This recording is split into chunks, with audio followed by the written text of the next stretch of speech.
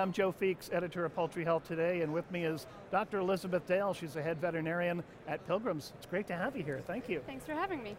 Now, you've been making the transition to antibiotic-free production. About what percentage of your production is ABF at this point? We're now over 50%, some form of antibiotic-free, well over that, either no antibiotics ever, no human antibiotics, so allowing ionophores but not other antibiotics, or organic in our operations as well as our conventional production. How is the transition going, particularly in the birds that aren't getting any antibiotic at all? I think what's really interesting is that transition has been really variable depending on the complex, the geographic location, and the other factors that are at play. So if there's one thing we've learned in this process, and we've been doing this 3, 4, almost 5 years now, it's that the only constant is that there's no constant. So the challenges are different for each location, and I'd say we've learned the same thing using antibiotic alternative products. Some that work really well in one location are not necessarily going to work as well for the challenges another location faces.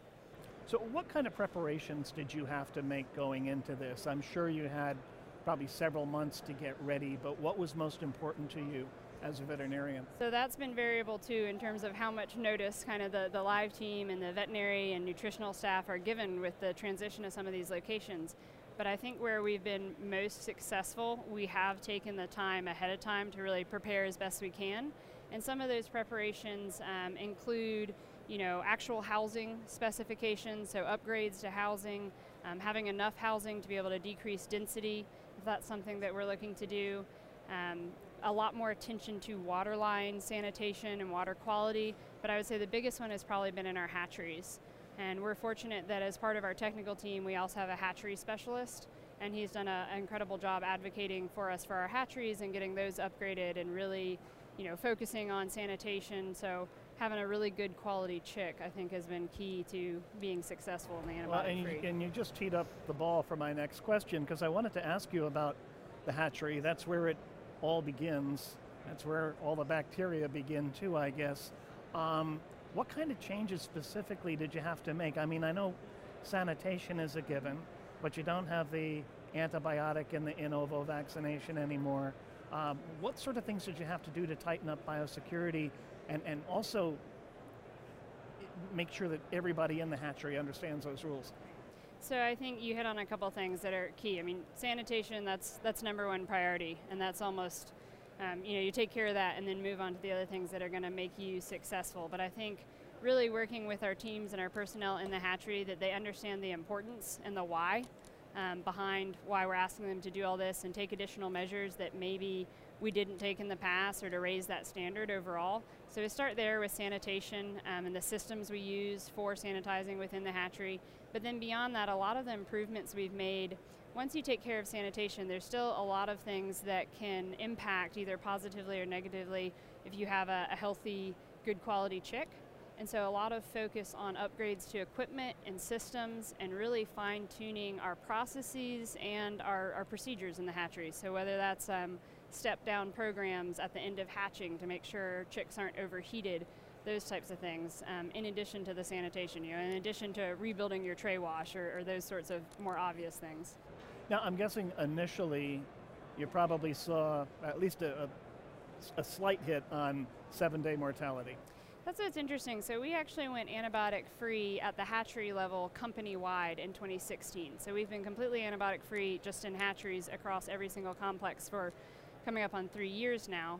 And again, what was interesting is some complexes you did see that difference immediately.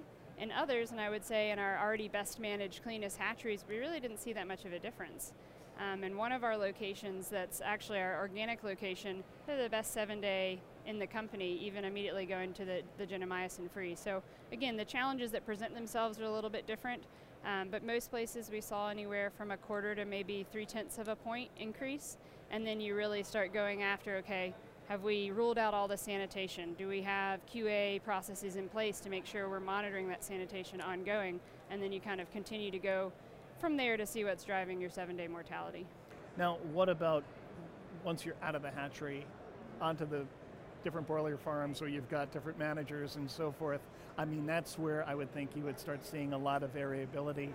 Do you have any Any common denominators that you might have picked up on during the transition that might be helpful to the rest of the industry? And I think where we get to a certain level of stability or comfort with managing NAE and coccidial cycling on vaccine, but you still see these sporadic breaks, and I think that's one of the most frustrating things about necrotic enteritis, which is something a lot of people fight in an NAE setting, is when you get to the point where you're not breaking complex wide, but you have single farms or really even single houses that seem to be those repeaters, and you try to figure out what variables are different.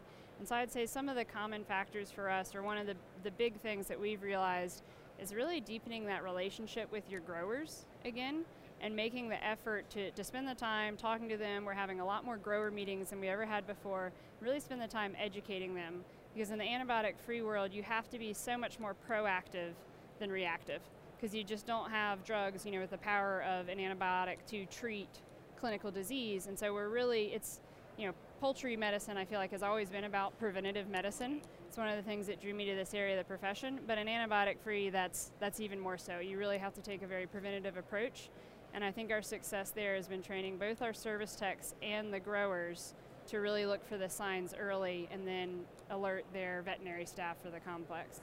Now, traditionally, when companies have gone into antibiotic-free production, coccidiosis is, of course, always a challenge. But then, if you get a little cocci, then you get necrotic enteritis. What has been your experience in the antibiotic-free birds? So, fortunately, we started experimenting and trialing with cocci vaccine, going cocci vaccine year-round, or running it as a bio-shuttle program, but well before we went NAE. And I think, again, in our most successful locations, they're locations that had been on a bio-shuttle, so maybe using an ionophore in the later diets, but on vaccine year-round, and then we were able to transition much smoothly off the shuttle part to a straight vaccine program, and I think that's really helped some of those locations. We've also really emphasized a reused litter program because of that, and the benefit of seeding those houses down over time with coccidial vaccine O-assist, and I think that's helped as well. But certainly getting a handle on your coccidial cycling is key. What's interesting, again, after we've gone NAE, is the places where we see necrotic and it's not associated with cocci. So that presents a little bit of a different challenge. I mean, it's always your primary rule out, but once you get a good handle on vaccine, it's been a really good tool. Do you feel like this experience has made you a better veterinarian? Absolutely. Like I said, preventative medicine and population health is one of the things that drew me to this area of veterinary medicine. But I think this really challenges you, as it challenges the whole industry. I mean, it challenges our growers, our service techs throughout the chain in terms of preventative medicine. And really, I tell people that when we go NAE, it really drives being meticulous. It drives perfectionism, because that's how you're going to do it successfully, because you're trying to anticipate and prevent any of the conditions that are going to predispose that bird to having a clinical outbreak of disease where they require antibiotics. Could you see a day when maybe the whole industry will go antibiotic-free, or do we always need that safety net? Well, I think that, and I'm very careful around the wording of talking about antibiotic-free, because even if the whole industry goes antibiotic-free, and as the situation is in our company, we always have antibiotics, and I think that's a very important standard to maintain it as a standard of care. So if any bird needs to be treated because of morbidity or mortality, we'll pull them out of the program and treat them, because to me that's standard of care in veterinary medicine and animal welfare. Do I see a day where most of production could be antibiotic-free? Absolutely. I think it's driven us to be better in all aspects, in housing and management, in our hatcheries. So I don't find that maybe unlikely, especially with consumer preference, but I do think it's important that we maintain, and especially at a regulatory level, the ability to use antibiotics and to use modern medicine in these animals should they need it. We've been talking to Dr. Elizabeth Dale. She's the head veterinarian at Pilgrim's. Elizabeth, thank you for coming by. Thank you.